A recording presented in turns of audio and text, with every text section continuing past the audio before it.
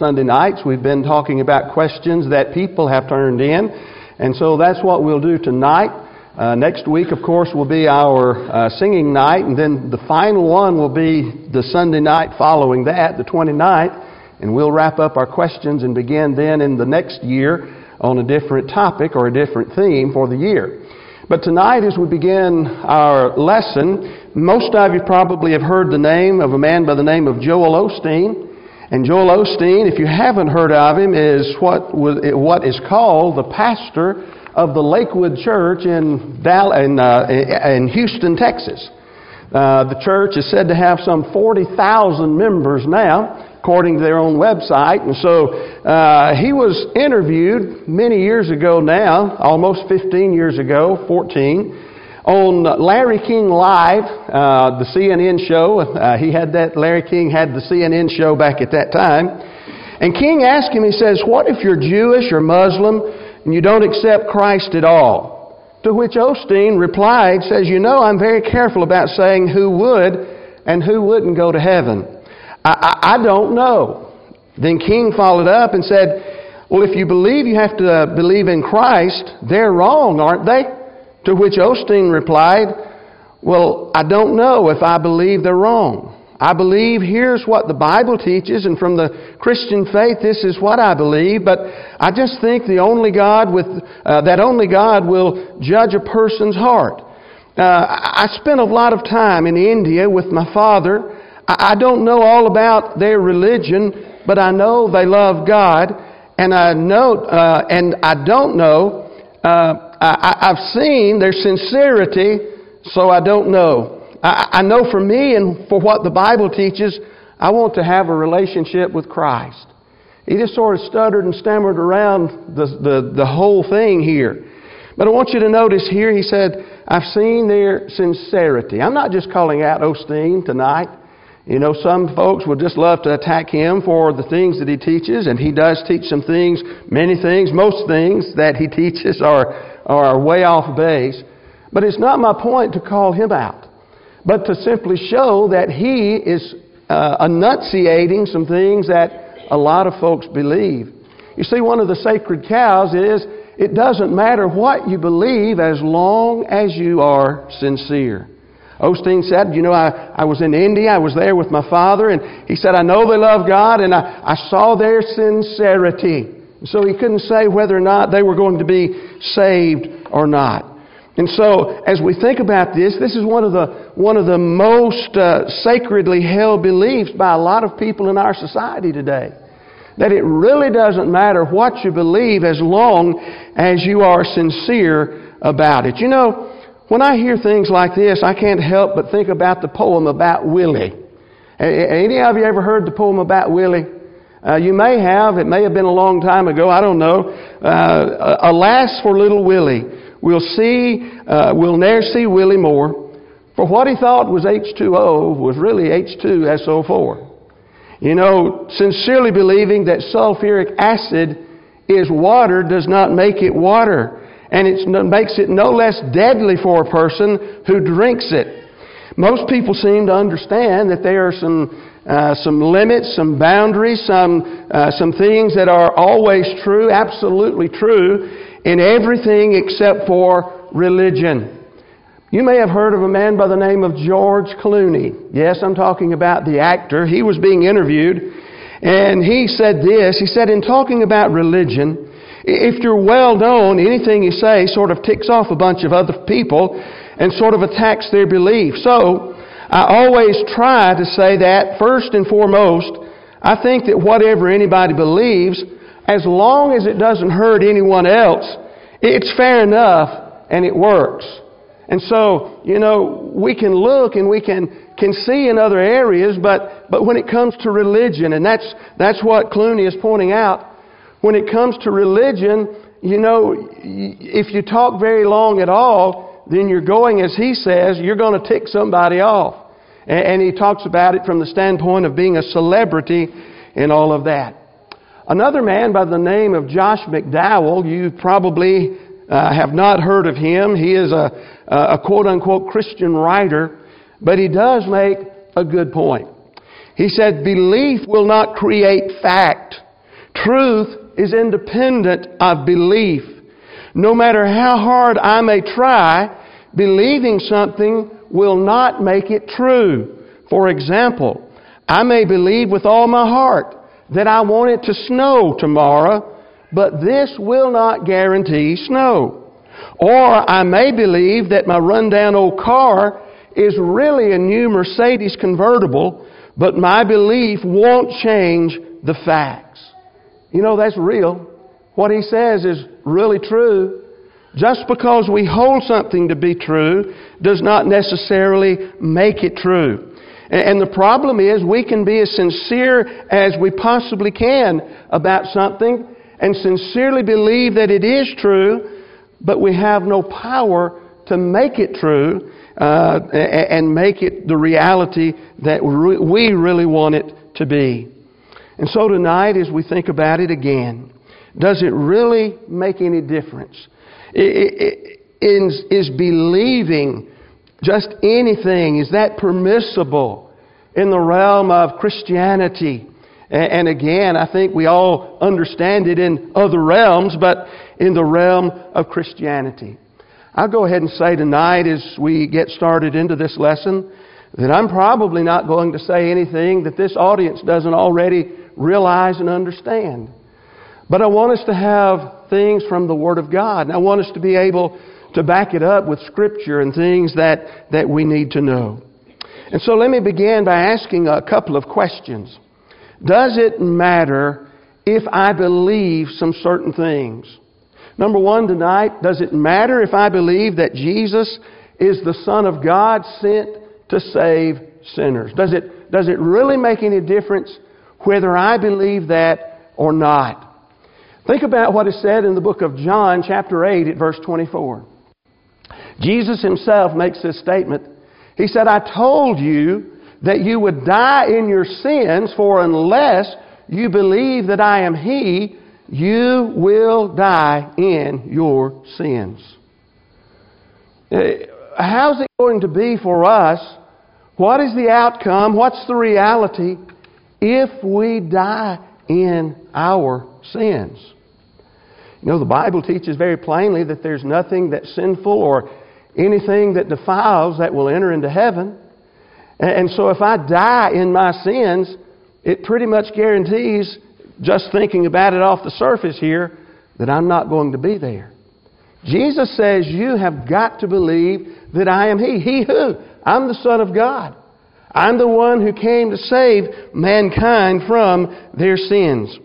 You know, there are a lot of people in the religious world today who are not necessarily of the Christian religion, who sincerely believe that Jesus was a man, and they sincerely believe that Jesus was a good man, and that Jesus set a good example for people to follow, but they do not believe that He is the Son of God.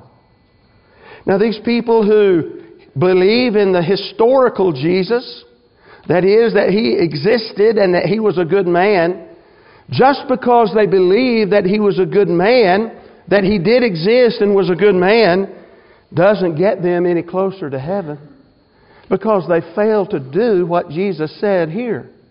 Believe that I am really the one, that I am He. I'm the one who has come down from God to save man from their sins. And so, even though there are people there outside who believe, they're not believing what Jesus said for them to believe. And so, does it make any difference?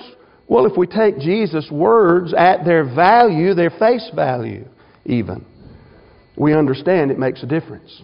Well, here's another one. Does it make any difference if I believe that the resurrection is already past or not? Does it really make any difference if I do that? Well, let's look at another passage of Scripture. In the book of 2 Timothy chapter 2, verses 16 through 18, we note that the Apostle Paul writes to avoid irreverent babble, for it will lead people into more and more ungodliness. And their talk will spread like gangrene. It's already sounding like something bad, isn't it? Their talk will spread like gangrene. Among them are Hymenaeus and Philetus, who have swerved from the truth, saying that the resurrection has already happened. They are upsetting the faith of some. Now, if you analyze this passage and you look at it, what you find is that Paul warns Timothy to shun irreverent babble, is the way that it's translated in the English Standard Version. But again, as you analyze it, Paul points out that there were two men who were teaching what he terms as vain or irreverent babble. These two men were named Hymenaeus and Philetus. And the irreverent babble that they were teaching had to do with the resurrection. And they said at that point that the resurrection had already passed. Now, what was the result of their teaching? Well, they swerved from the truth themselves, but number two, they affected other people. Notice toward the end of that passage, he says that they are upsetting the faith of some. If you read from the King James or the New King James Version, you read the word that they were overthrowing the faith of some. The word literally means to turn over, to overturn, to upset, as in upsetting the apple cart. That's the word that's used. And if you want an example where it's used in another place in the Word of God, all you need to do is turn to the book of John, chapter 2 at verse 15. In John chapter 2, verse 15, we read about Jesus, how that He made a whip of cords, and He drove them all out of the temple, talking about the money changers and so forth. He drove them all out of the temple with the sheep and oxen, and He poured out the coins of the money changers, and watch this, and overturned their tables. That's the word that is used here in 2 Timothy. That's what was happening to the faith of some people. Because of the false teaching, they've swerved from the truth. That's what's happening to the faith of some, even in Paul's day, being caused by Hymenaeus and Philetus. They're teaching something, and if it doesn't make any difference what one believes, why would it not be right to believe what they were teaching? That the resurrection was already past. And if it's okay to believe that, why is the faith of other people being affected by it? See, the answer is that it does make a difference. And so as we look at it then, we know. Here's another one. Let's throw out number 3. Does it really make any difference if we teach that we must follow the Old Testament? That we must follow the Old Testament. You know, some of the Jewish Christians in the first century believed that all male Christians had to be circumcised, just like all of the Jewish babies were circumcised on the 8th day. If you don't believe that, go to the book of Acts chapter 15. In Acts chapter 15 at verse 5, the Bible simply says, "But some believers," and in context talking about those who are Jewish believers, "but some believers who belonged to the party of the Pharisees rose up and said, 'It is necessary.'" Something is necessary. What is it?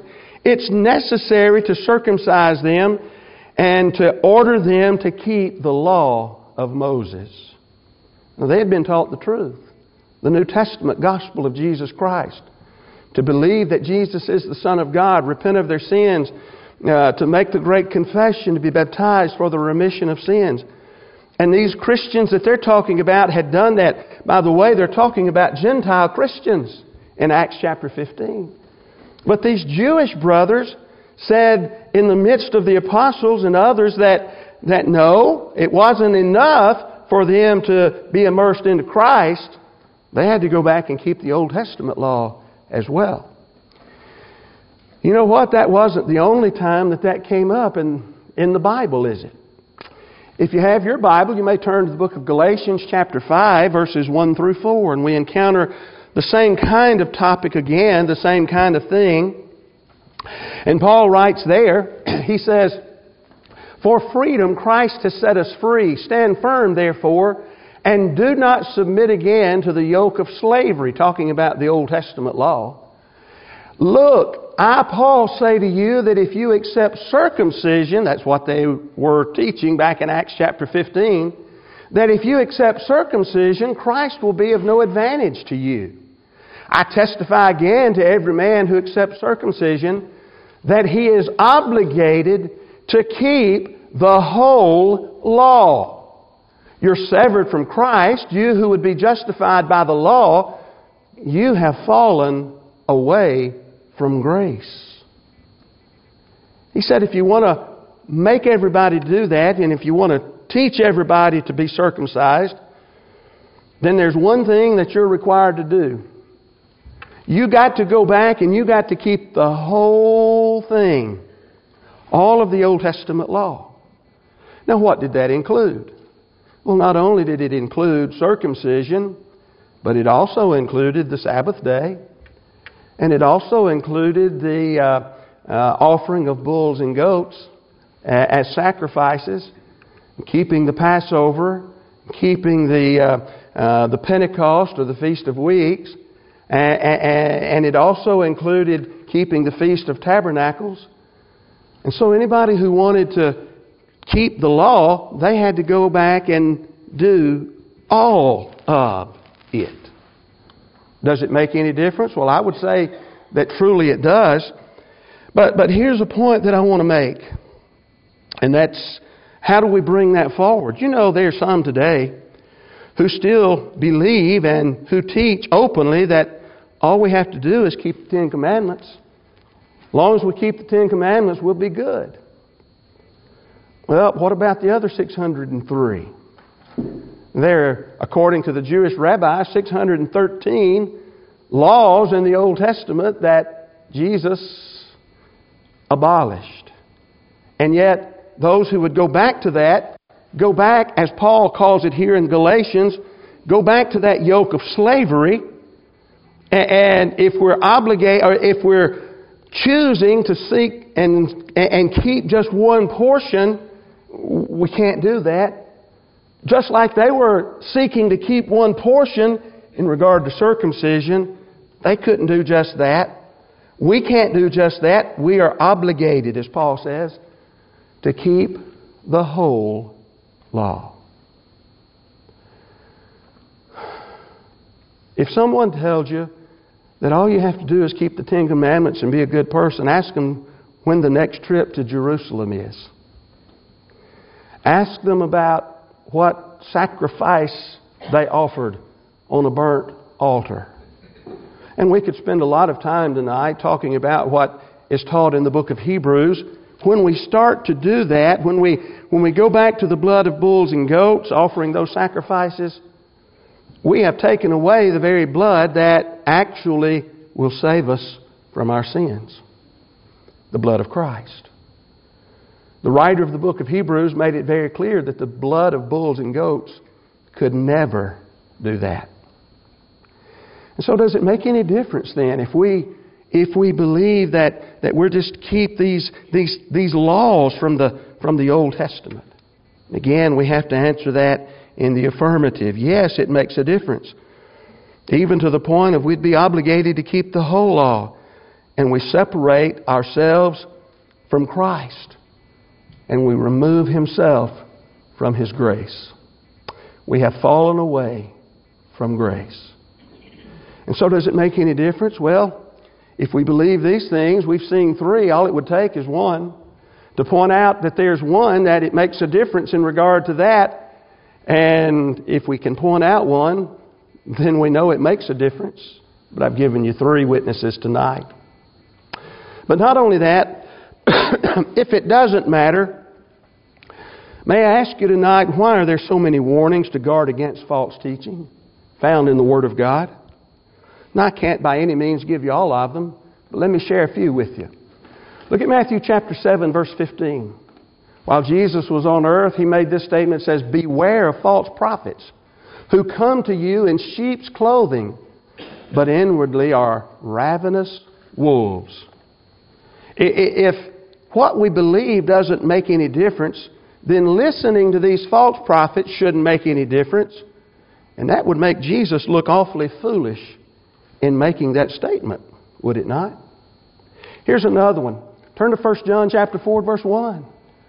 John wrote and said, "Beloved, Do not believe every spirit, but test the spirits to see whether they're from God. For many false prophets have gone out into the world. Does it make any difference? Well, if it doesn't, then why is John, why is he warning us? Why does he say to even worry about checking things out to see if it comes from God or not? If it really doesn't make any difference, why would I need to? Number 3, 2 Peter chapter 2 at verse number 1. The Bible says, "But false prophets also arose among the people, just as there will be false prophets among you, who will secretly bring in destructive heresies, even denying the master who bought them, bringing upon themselves swift destruction." We've moved a step farther in what Peter says here, haven't we?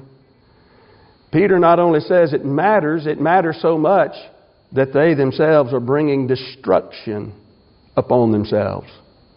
And so, false prophets, they arose in the Old Testament, that's what Peter says.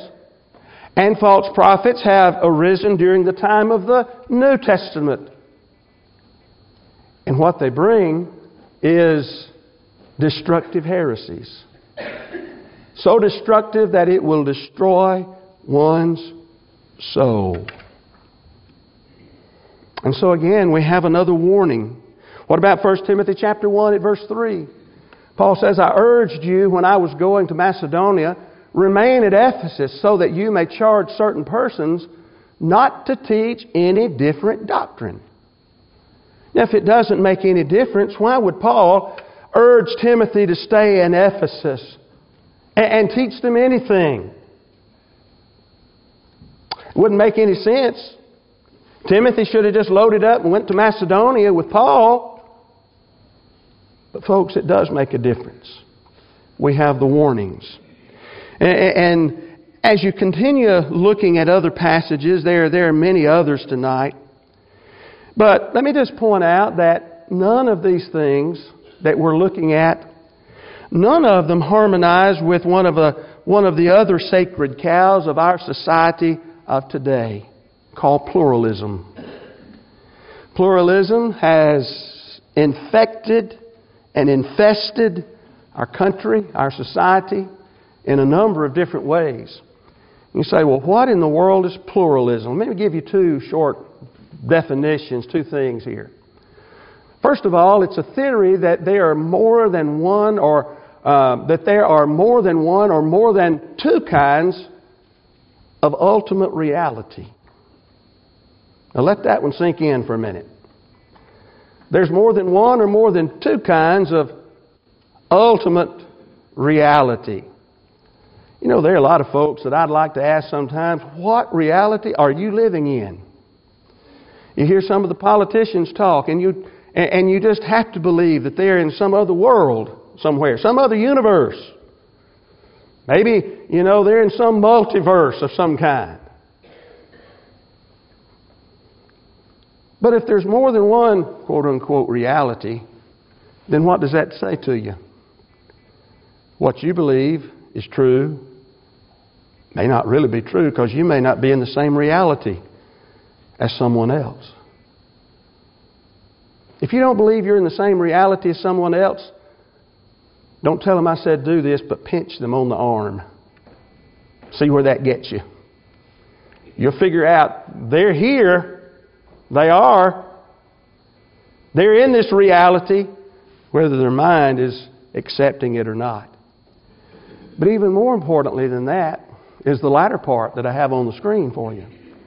The acceptance of all religious paths as equally valid, thus promoting coexistence.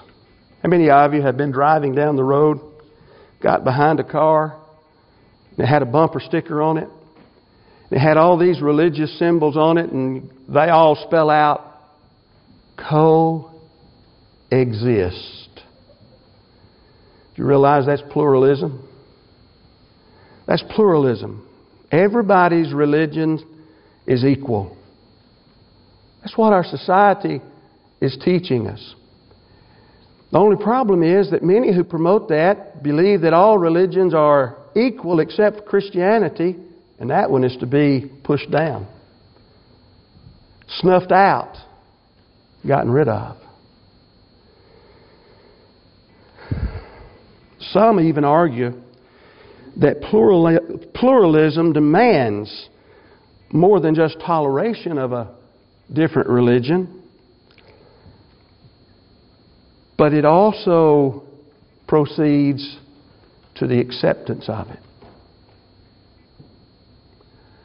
On our newscasts, in books,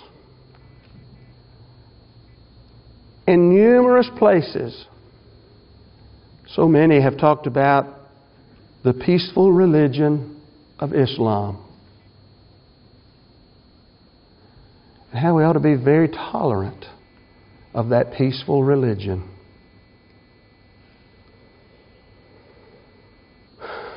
And every other religion, no matter where it originated, and how foolish it might be. Pluralism. You see, in looking at these 4 scriptures that I gave you, in talking about being aware that there are false prophets out there, none of them would fit in our society the way it's deemed in so many different areas today. But let's move forward tonight. Let's simply observe this, that truth, by its very nature, is exclusive. And not only is truth by its very nature exclusive, but when we think about truth, truth is objective as well. Now, what do we mean by truth being objective? Some of you are teachers. Suppose that you're a teacher of a social studies, or I guess you would say one of the other classes in regard to history and things like that. But suppose the teacher were to give her class a test question that simply asks, what is the capital of the state of Alabama? And on one of her students' papers, she marks it wrong when he puts Birmingham. The student couldn't believe it. He asked her, he said, what makes your opinion any more valid than mine?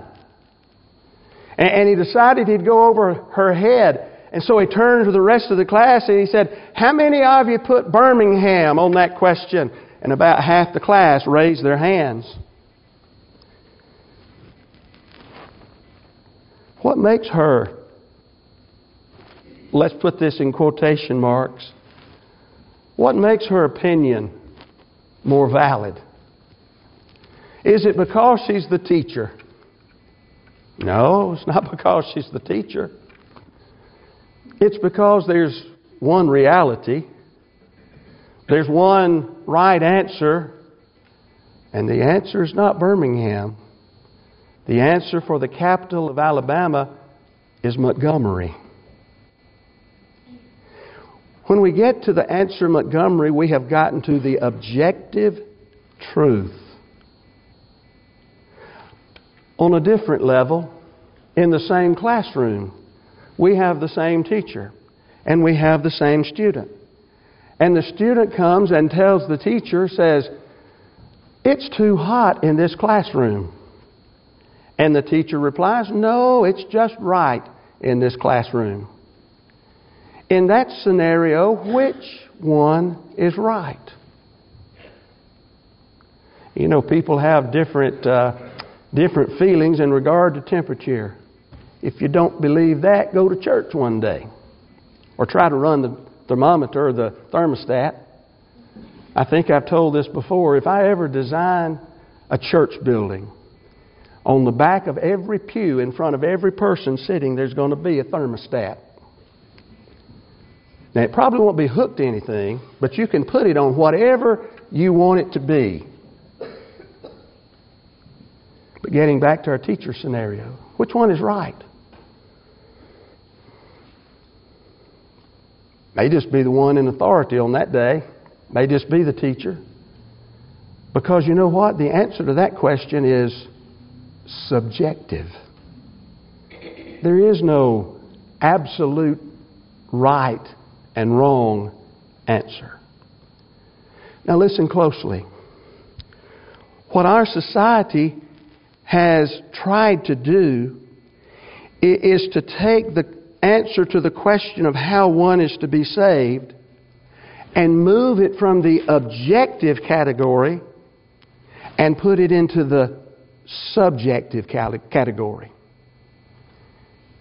And that won't work, because that brings all kinds of confusion and argument. You know, everyone acknowledges the notion of absolute truth on some level. Let me illustrate.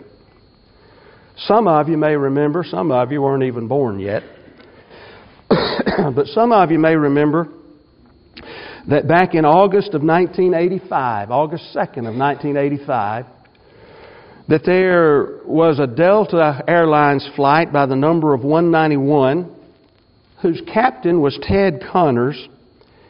And as he prepared to land his jumbo jet at the Dallas-Fort Worth airport, he looked in front of him and he saw a cloud that had formed at the end of runway 17L. And for some reason, whether he believed that his 3 powerful Rolls-Royce engines or the combined 43,000 hours of flight time and experience with his crew, and the fact that other planes had landed at the Dallas-Fort Worth area airport, not too awfully long before, he decided that rather than going around that cloud, he would fly through the cloud. And he did. And approximately 1 mile short of the runway, there was a microburst which forced the airplane down to the ground, hitting a car on the ground, hitting 2 water towers that were nearby, and disintegrating the plane, killing 137 people. You know, when it comes to the laws of aerodynamics and physics, they're constant.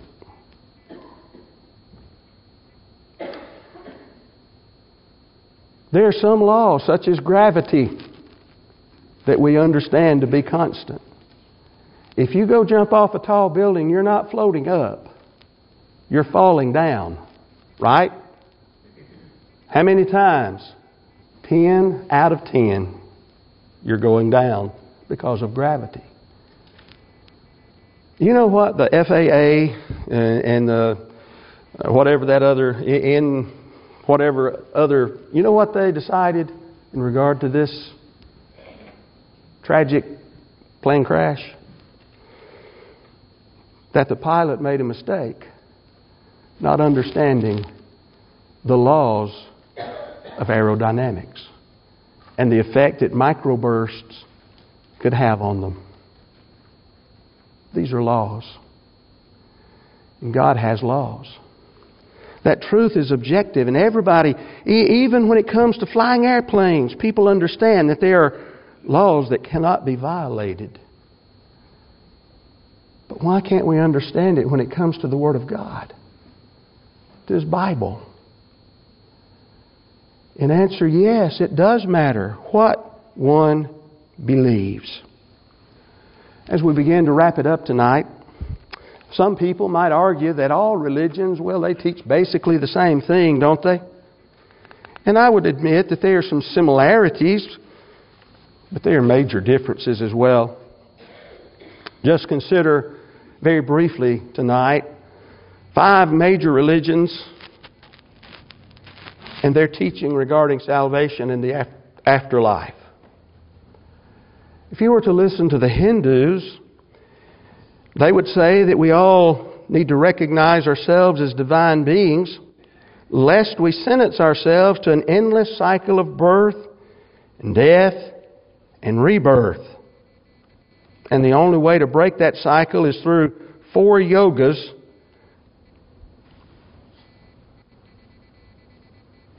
That sound anything like what we teach?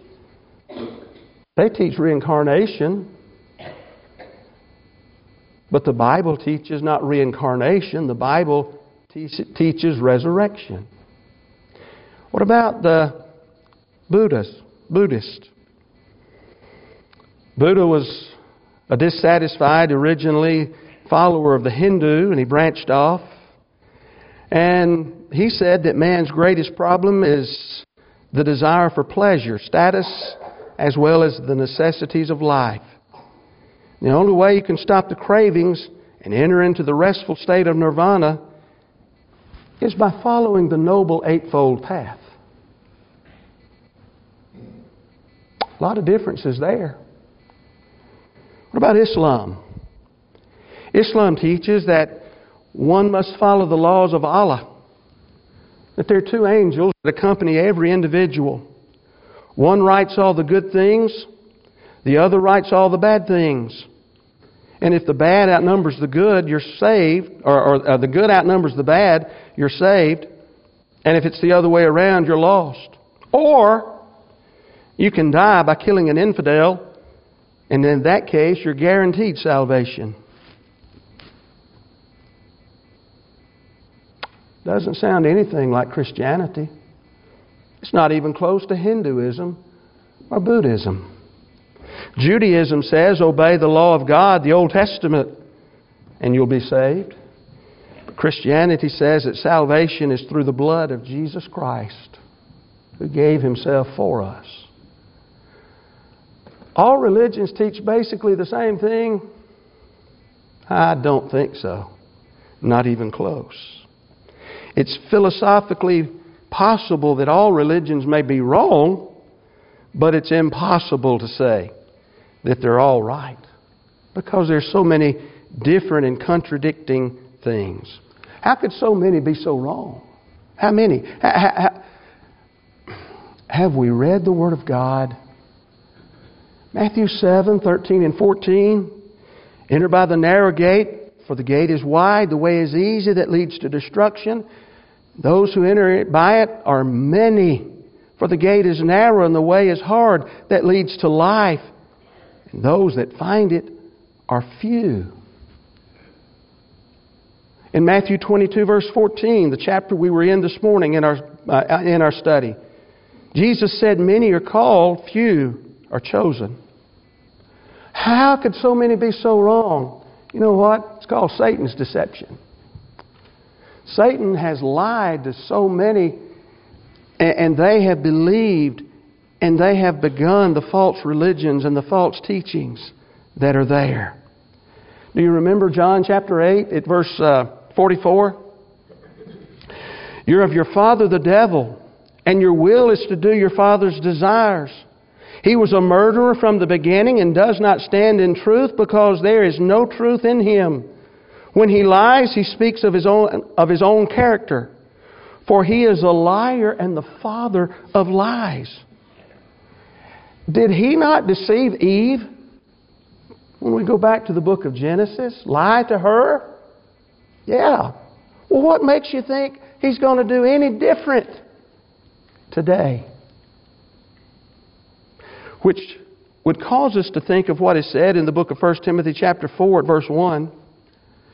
Now the Spirit expressly says that in latter times some will depart from the faith. Now how will they do that? By devoting themselves to deceitful spirits and the teachings of demons. Does it matter? Yes, it does. But so many people are outside of Christ. There's so many billions of people who have never become Christian in any sense of the word. We need to place the blame where the blame is due. And where is that? On the father of lies, who has caused them and allowed them and help to conjure up so many different things. One last thing. A.W. Tozer, you may have heard his name. He was not a New Testament Christian, but he was a quote-unquote Christian writer. He said, little by little, Christians these days are being brainwashed. One evidence is that increasing numbers of them are becoming ashamed to be found unequivocally on the side of truth. They say they believe, but their beliefs have been so diluted as to be impossible of clear definition. Moral power has always accomplished definite beliefs. Great saints have always been dogmatic. We need a return to a gentle dogmatism that smiles while it stands stubborn and firm on the Word of God, that lives and abides forever. I think he's right. Things have become so watered down, so diluted, that really nobody stands for anything much anymore. And because of that, things like pluralism and any form of false teaching can pretty well get by. And we believe that as long as people are sincere, it really doesn't matter what they believe. But we need to grow a backbone. Not to be ugly. Not to be smug. Not to be a person who looks down on people. But we need to stand firm. Because we have the only way that anybody is going to heaven. Found in the New Testament. It may be tonight that you yourself need to be obedient to the Lord. It may be tonight that you have become a New Testament Christian, but you've fallen away and you need to come back to Him.